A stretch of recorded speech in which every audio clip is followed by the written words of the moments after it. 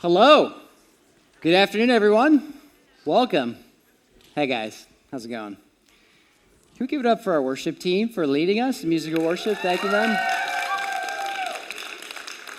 You know, when I was your guys' age, for all of middle school and a big chunk of high school, I really didn't enjoy musical worship at all. And I thought it was because I wasn't a music guy, I didn't know how to play instruments. I just didn't like it. I was always okay, we have to sing, but I like the game and I like the preaching. And I thought I just didn't understand musical worship, but at the time I realized it's because I just didn't understand Jesus yet. That's what it ended up being. Isn't that weird? So at the time I was I just don't like it. Why would I waste my time singing to God? But I didn't understand God yet. I didn't see God yet. And in true encounter with the Lord through his word, through understanding him, through him and knowing him through faith, leads us to worship. It guides us to worship. And the more we understand Jesus, the only correct response is worship. Now, we worship God in a lot of different ways, right? One of the ways we do it is singing, and that's why we believe it's so important to gather around, because we're reminding each other of the truth of the gospel. We're ascribing worth to God. We're responding to his goodness. We also worship him in serving and giving of our resources and of our time. There's so many different ways to worship God. And my prayer for us going into camp is that we would know God so much, that we would see him more clearly, that we couldn't help but worship him, serving him, singing to him. And the more and more I have gone to know and understand my own sinfulness, the more and more I understand my own depravity, the more and more I understand my own lust and pride and anger, the more thankful I am for Jesus, and the more reason I have to sing to him. It's just a thought I was thinking before we started. Open up your Bibles to Matthew chapter 4. Matthew chapter 4, we're seeing that Jesus is preparing the way for his ministry.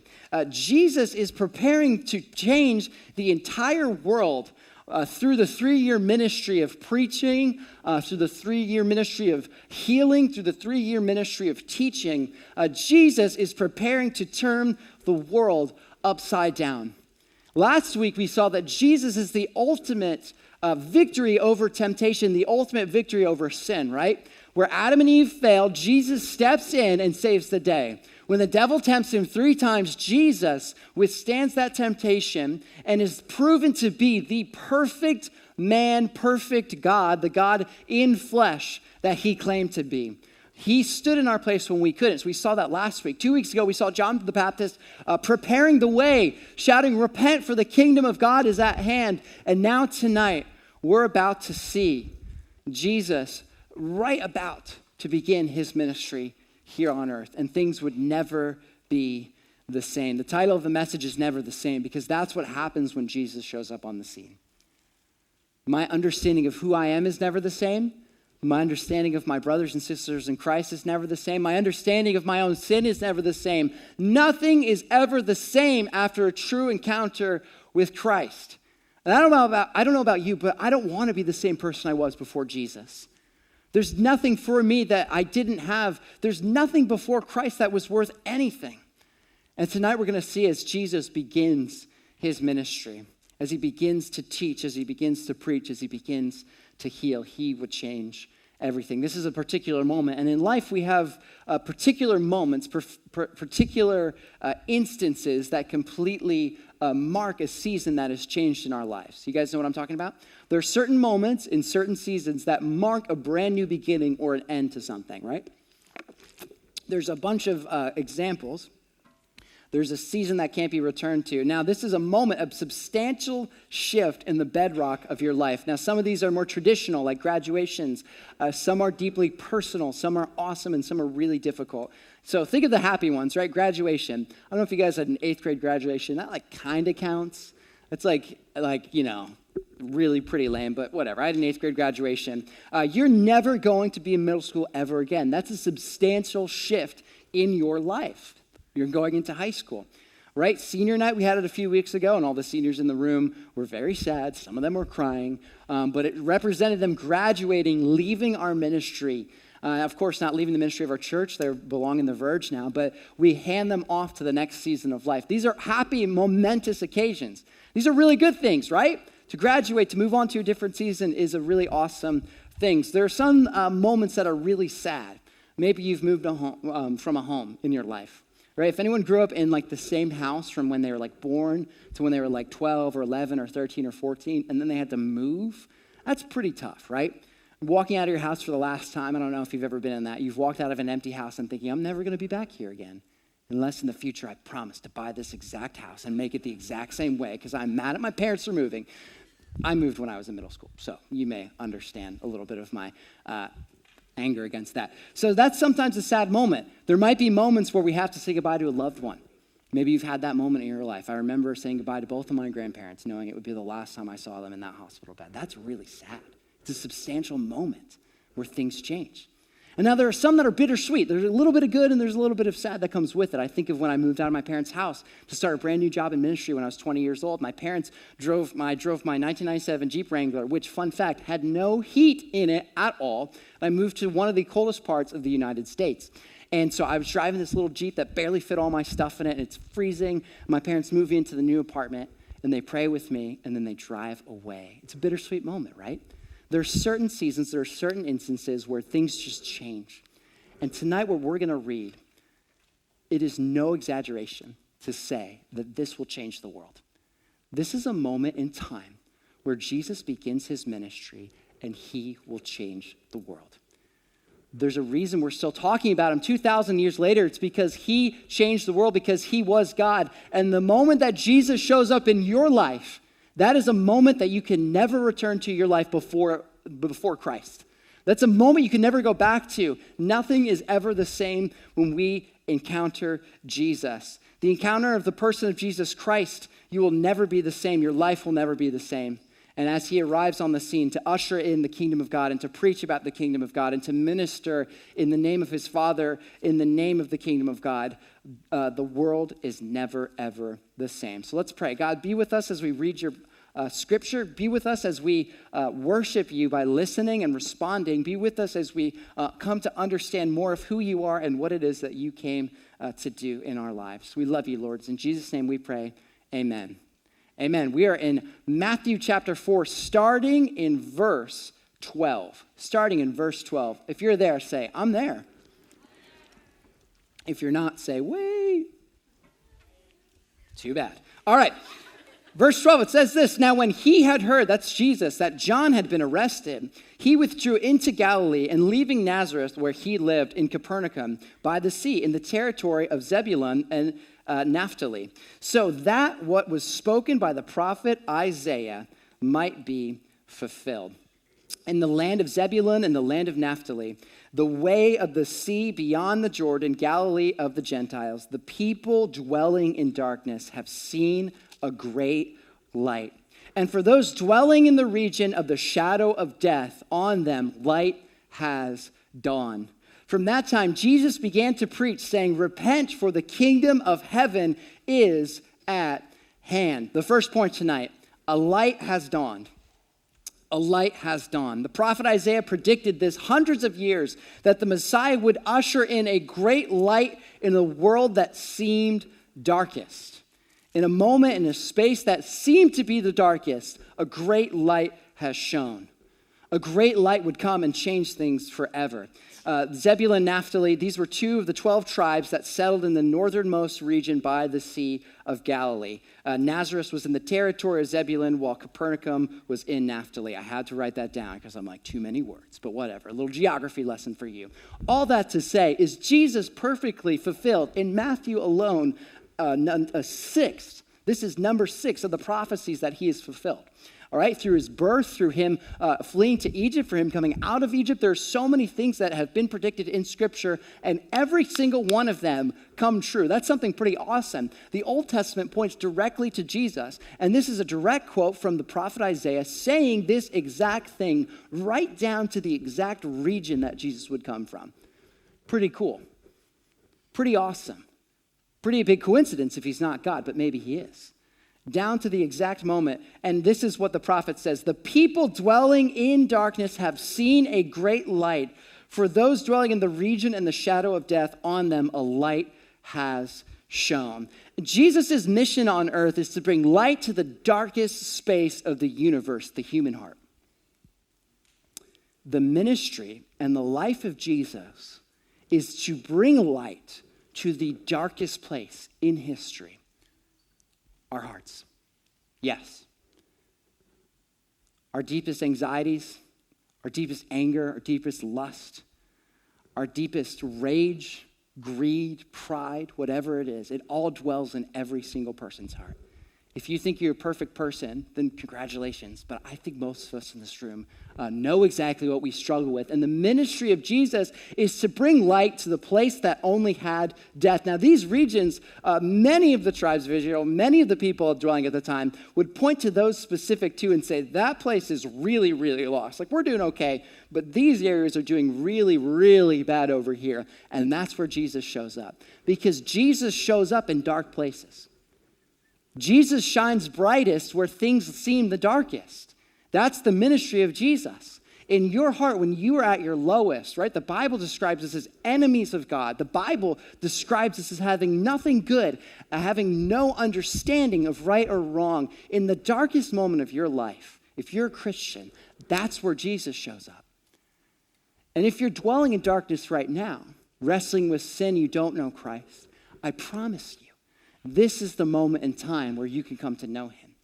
In the darkest spaces of the world, a great light would shine. Jesus' mission is to shine up the darkest spaces ever imaginable. Where do you need light? Where do you need light? What darkness is haunting you right now? What hopelessness are you wrestling with? What anxieties are crowding your affection for Jesus? Where do you need light? Which sin do you need to be washed from? Because I can promise you, you are never in anything, you are never going to be able to do enough good works to have a little spark of a little candle that might be able to shine brightness and light into the depths of your depraved soul. You need a bright light. You need Christ, who describes himself in the book of John as the light of the world. That's who we need. Predicted for thousands of years, a group of people listening, waiting to hear God's voice, wanting to hear from him, needing to know where to go. Many of these people are poor. Many of these people don't know how they're going to get their next meal. Many of these people are wrestling with sin, and they don't even know it. They don't even know what sin is yet. To those people, a great light has shone, and their lives are never the same. And this is something that we celebrate if you know Christ. While the world expects a king, a conqueror, a leader, and a Messiah to reign with an iron fist, God sends a lamb and a great light. When the world says we need to take this land back from the Romans, we need a strong leader, the one who's been promised in Scripture, God says someone who's going to feed the hungry and heal the sick. In our lives, we need this light. A great light has shone. That's who we need. You see, Jesus has his own agenda. If any of the Old Testament shows us anything, God is powerful. And if any of the New Testament shows us anything, it shows us that Jesus has his own agenda and is equally as powerful as God.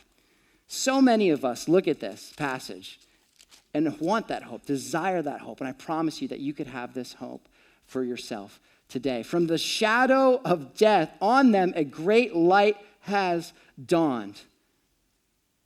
You see, we all need Jesus. But Jesus has an agenda of his own. When the world was looking for Jesus to fulfill a certain spot, they constructed a few ideas, right? They kind of pictured a person in their mind. They pictured an emperor, a conqueror, someone.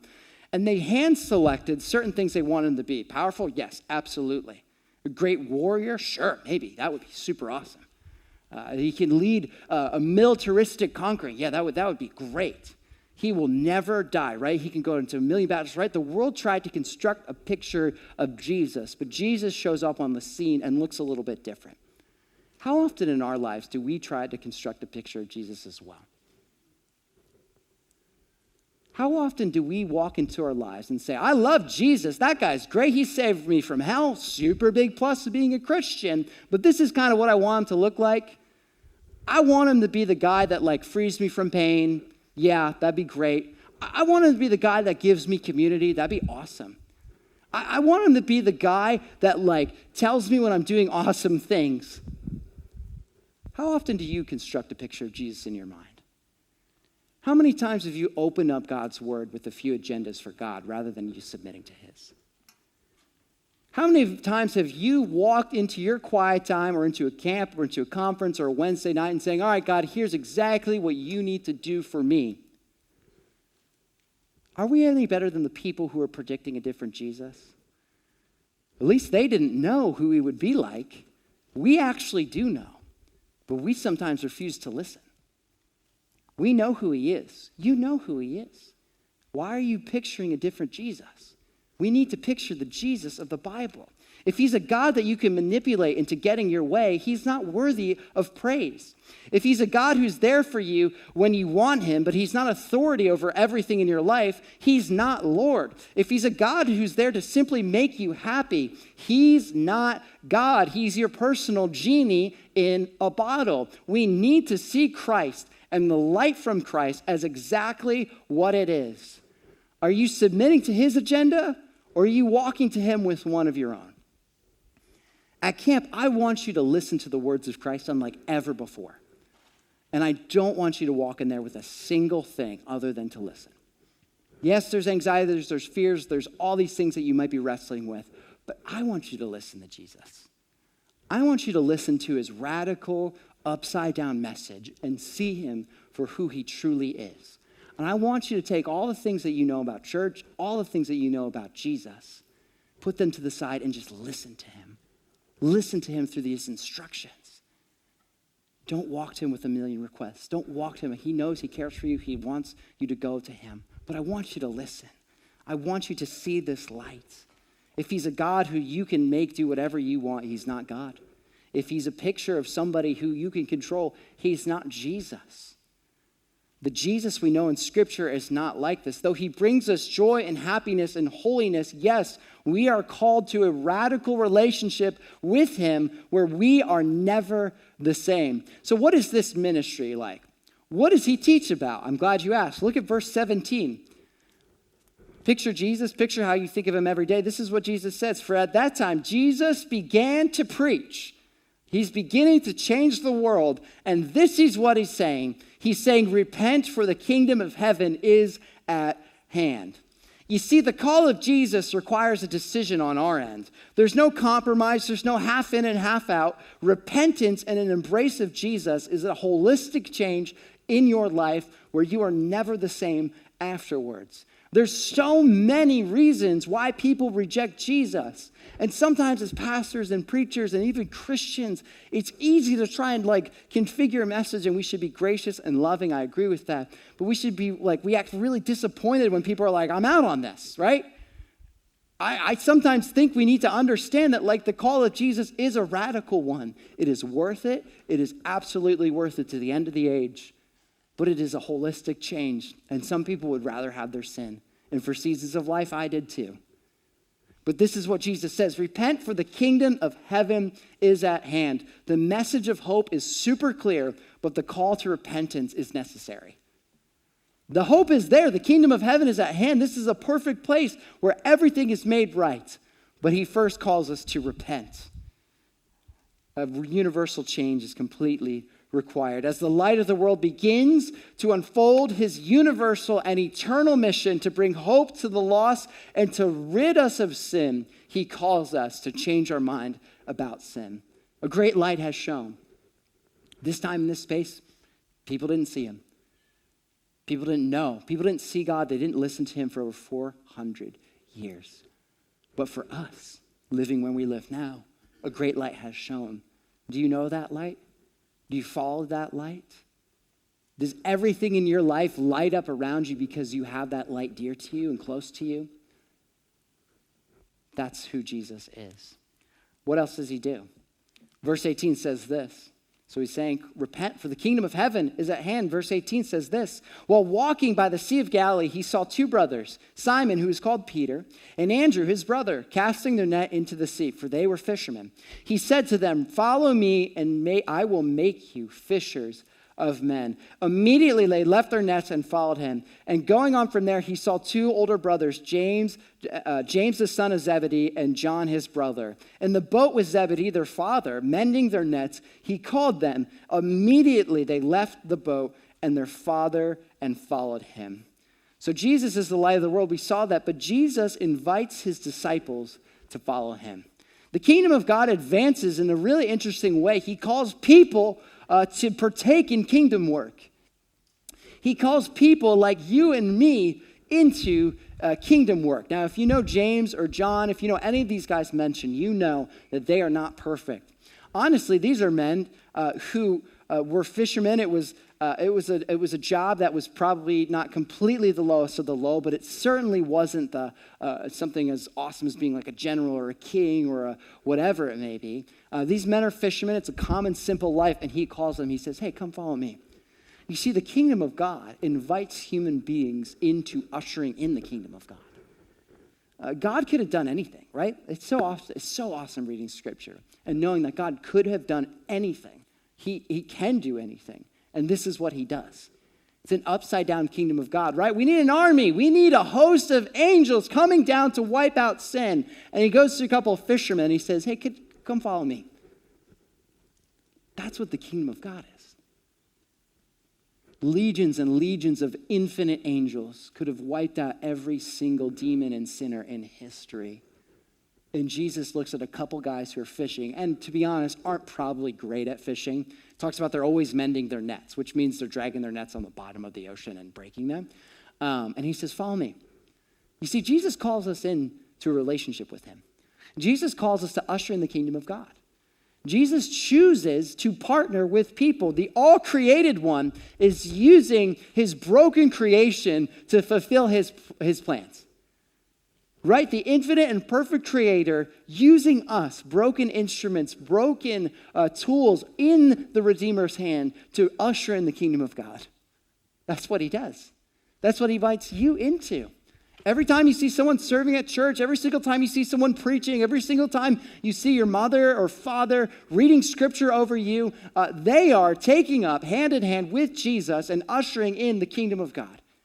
Right? The Spirit is guiding them along, giving them the words to say, the strength to do it, the church to be a part of. God's doing all the work, but we have the opportunity to serve in the kingdom of God, perfect creator, using us, broken creation, to fix the world around us. The invitation from Jesus, look at this. What was it met with? The invitation from Jesus is met with immediate and total obedience. Immediately they left their nets and followed him. Immediately, they left their nets and followed him. Are you willing to immediately listen to Christ, no matter how large the calling, no matter how different the change, no matter how difficult the road seems ahead of you? Are you willing to listen and follow Jesus immediately? Wherever he calls you, however he calls you. So often we get right before these camps and conferences, we say things like, God, I want you to speak to me. I want you to change things about my life. And oftentimes, God calls us to change. We're almost willing to be like, Jesus, I would die for you. I would go to China to start a church for you. I do all these amazing things. And oftentimes, God is just calling us to the school that we go to. God is just calling us to a group of friends that we have. God is calling us to personal holiness. And we're like, well, I don't know about that part. Well, like in the future, I'll do all these other things, right? But God has called you to something right now. And he requires immediate obedience. When he says, follow me, we say yes, immediately.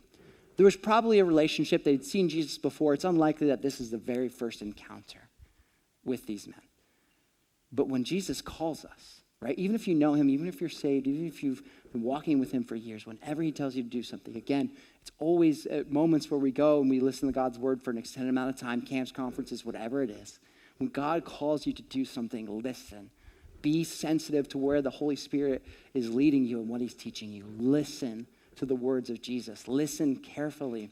He invites his disciples to follow him. Now, the disciples are dropping their nets in the middle of the day. This is symbolic of a few things, right? They're not just missing out on a couple fish to catch. They're missing out on their old livelihood. They're leaving their family. They're leaving everything that they have come to know. Family's everything in this age and time. Family it's so much more connected than we are in our day and culture. But leaving your family is such a big deal, but it is worth it for the call of Christ. What are you willing to give up? What are you willing to say goodbye to? They're leaving behind their entire lives. They're leaving behind everything for Jesus. The invitation to follow Jesus and usher in the kingdom of God will look like you leaving behind a few things from this world. Always. There's always something that God is calling you to give up when you're striving to follow after him. God, I want to serve you so much. I would love to serve you however you call me, but preferably I'd like to be with this person that I call my boyfriend and girlfriend right now forever. That would be awesome if we could do this thing together. God, I want to serve you at Citizens on Wednesday night, but certainly not at my school, right? That place is super lost, super not Christian. I'll serve on Wednesday night. God, I want to serve you, but I want to be in this part of the country, and I want to have like this type of job, and I want to have like this type of family. When we are called by Christ, there is only one appropriate response: yes. Yes and amen. I will do this for you. This language that I'm just joking about, it's not consistent with Scripture, but why do we approach modern kingdom work like that? Why do we try to fit the kingdom of God and the American dream into the nice little perfect, succinct thing we can hold in our hands and control? The two couldn't be quite the opposite. I know it's hard to understand where we've grown up and how we've lived, but the kingdom of God is calling us to deeper levels of service and deeper levels of understanding who he is. What the kingdom of God requires from us is to give up the world. That's what the kingdom requires. Because the more you lose from this world, the more you see the kingdom of God. The more things that you sacrifice from this world, the more you clearly see God's mission, God's authority, and God's plan for your life. That's just how it is. And these disciples, they're no fools, right? They're not the sharpest knives in the drawer, and that's awesome, right? For us to understand, as we're just normal people in this room, right? But they are smart enough to understand that the call of Jesus is worth more than anything that they've had. And it's the same for us in our lives. So if God speaks to you this weekend at camp, God shows you, reveals you something, what's your response going to be like? What are you going to say? Who are you going to tell? What are you going to do? Personal commitment to Jesus, no matter where he leads. The call to Jesus is a call to service that may feel intimidating, but it is also a good call. It is not just a call to be a disciple of Jesus. It is a call to be discipled by Jesus, right? Hear me on this. When we follow after Christ, he is promising that he will be with us to the very end. This is an intimidating and scary call. Yes, I don't want you to hear anything different, but it is a promise that Jesus will be our shepherd, our good shepherd, to the end of the day, and it is worth it. It is worth more than anything that you are working for right now outside of the kingdom. I can promise you that. God's kingdom knows no end, and I would rather spend my life toiling for that than anything else. And I want the same for you. I want that for our ministry, and I want that just for you as a person, as a young person, deciding what they want their life to be like. I want your response to be like the disciples here. Follow me, and I will make you fishers of men. Of course, fishermen. And Jesus flips the word, right? He says fishers of men. And they're like, oh, yes, I see Jesus. I can do that, right? And the call to the ministry of Christ is a call that is worth it. And so what else does he say in our time here as we're closing up? These men leave. They know Jesus is worth everything. They know they can't have anything in this world worth worshiping, anything in this world that will outlast them, outlive them, other than the ministry of Jesus. So they follow him. Immediately they left their boat and their father and followed him. Verse 23 says this. And Jesus, he went throughout all of Galilee, teaching in their synagogues and proclaiming the gospel of the kingdom and healing every disease and every affliction among people.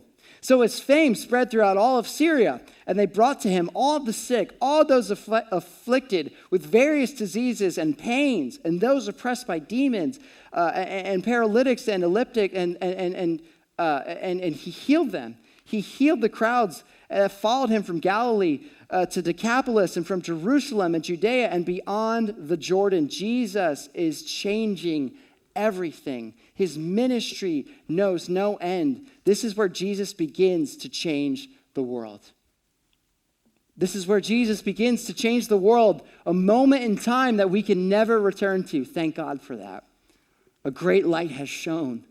And this is what he's doing. He is healing. It says he does three things. It says he is teaching. He is proclaiming or preaching, some translations say, and he's healing. These are three things that we see Jesus do all the time. Teaching. He is teaching people to understand. Teaching is to get people to understand. Proclaiming or preaching, that's calling people to respond. That's a big difference between teaching and preaching or teaching and proclaiming, right? When you get up here, there's a level of teaching. You just need to understand what this whole thing's about. He just needs to teach people what's going on. And proclaiming or preaching is calling us to respond. And healing, of course, is miraculous casting out of sickness, casting out of disease, casting out of any affliction. See, Jesus comes for the sick. I want you to listen to this. Jesus comes for the sick. Jesus comes for the broken. He comes for the confused and those that need to know. He comes to the hopeless, to the lost, to the wanderers who need to be rallied behind truth. That's who Jesus is here for. His audience is desperate, not proud. His audience is sick, not healed. His audience is starving, not full. That's who Jesus came for. And those are the ones who were healed and changed by Jesus. If you and I want to be in a position where we are ministered to by Jesus, we need to have our hearts and mindset in the right place. There are moments where Jesus just grips us in our sin and our pain, and I get that, I understand that. But so often, we refuse to listen to the Lord because we're expecting him to say one thing, and often he calls us to another thing. Oftentimes, we so desperately want to hear from the Lord, but our pride and our selfishness gets in the way. God, I don't need you. I know exactly what you're, I should be good. These people aren't hiding their wounds. These people aren't starving in secrecy. These people aren't trying to be something that they're not. These people that Jesus is healing are full on right before him saying, I have nothing. I need to be healed, right? This disease is going to kill me. I need help. And that's what Jesus does. He heals us. He heals us ultimately from the sickness of sin. But he comes to the humble. The kingdom of God is built of humble people. And Jesus speaks to the humble. He opposes the proud. That's clear in Scripture, right? If you're saying, well, Jesus can speak to anyone, I agree, but he opposes the proud. I don't want your pride getting in the way of what Jesus is trying to tell you. I don't want you hiding and covering your wounds and your sickness, your anxieties, whatever it is, before God and refusing to be ministered to by him. I don't want that for you. I want you to know and understand who Jesus came here for. Pride, apathy, disinterest should have no place in our hearts as we prepare to be ministered to by him. I want us to be desperate. Right? Desperation, it's not like an awesome word, right? If you're like, that person's really desperate, right? They've asked you out on 25 dates and you're like, no, you're super desperate. You should stop talking to me, please, please. Okay, right? Desperation isn't like an awesome thing in our culture, but I want you to be desperate for Jesus. I want you to be like, I don't have anything. I don't have anything. I need everything. I need help. I'm not who I want to be. I need to listen to your words. I need to be healed by you. I need passion for you. I need fervency for you. I need a calling from you. I need all these things. I want us to be desperate for Jesus, not reciting his own words back to him like, yeah, I know this. I've heard this before. I think I've heard that. I memorized this in second grade. So I know this, right?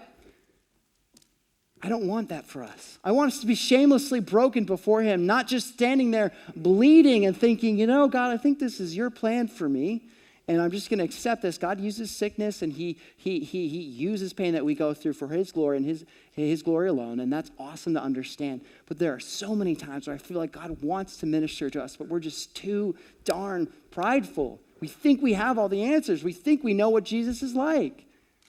I want us to be desperate. I want us to go to him with our wounds and our brokenness. I want us to be hungry for him, not nibbling on the garbage of this world, not stuffed to the brim with things that are going to bring us death. I want you to be ready to listen to him.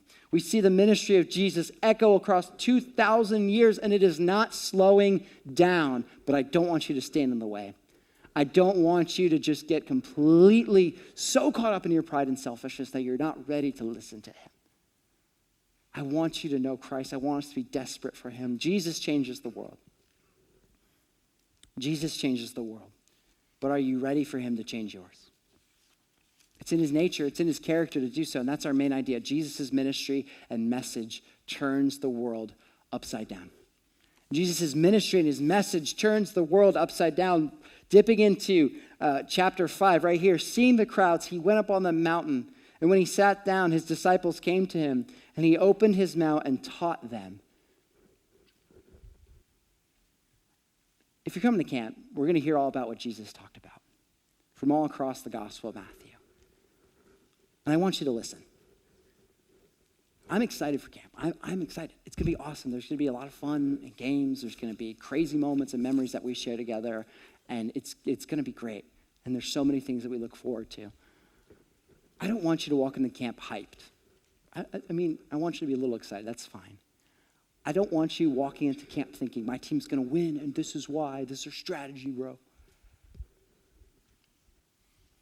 I want you to be like, oh, dude, I can't wait to stay up till 3 a.m.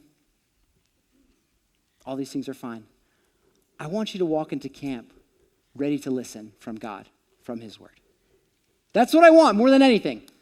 I want you to walk into camp ready to listen to the words of Jesus. Right? What we believe about Scripture is we believe that it's inspired by God, perfect in every single way, so that when we preach from God's word, Jesus will be speaking to you. I believe that in a very real sense, and the Holy Spirit helps us understand Scripture. And it's a beautiful thing that happens. And more than anything going into camp, I want you to listen. I want you to listen. We're about to hear about the upside down kingdom. The world would never be the same. And I'm praying that at this camp, for some people, their world will never be the same. The ministry of Jesus has already been working for 2,000 years. The world's not what it would have been. The world is not what it should be, but it's becoming more and more reconciled to Christ every day, I believe. But I want this to be a moment in time where somebody walks away and says, not only is the world different because of the ministry of Jesus, my life is different.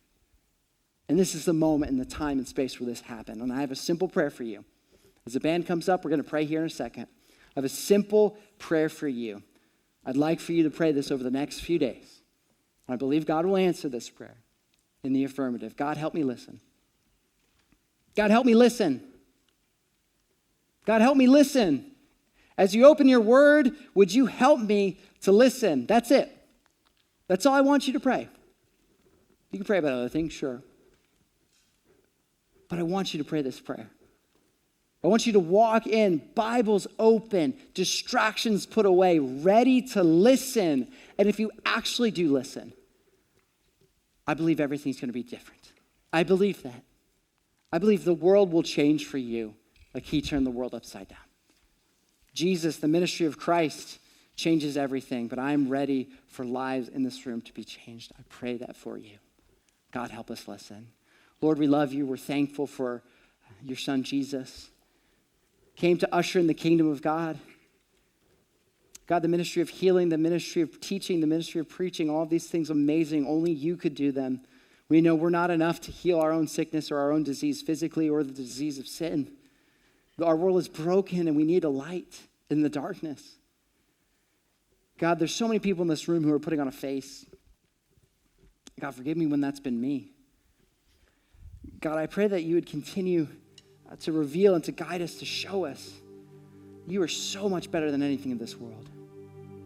As we take a glimpse into this upside down kingdom and we think, what? Can this be true? Would you show us that yes, it is, and this is worthy of committing our lives to?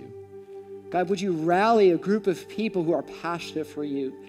Out of desperate need and reverence for you, would we worship you? Would we sing? God, we pray that people would be healed. We pray that people would be passionate. We pray that you would redirect us. You would convict us. And God, would you save us? We're praying for these things because only you could do them.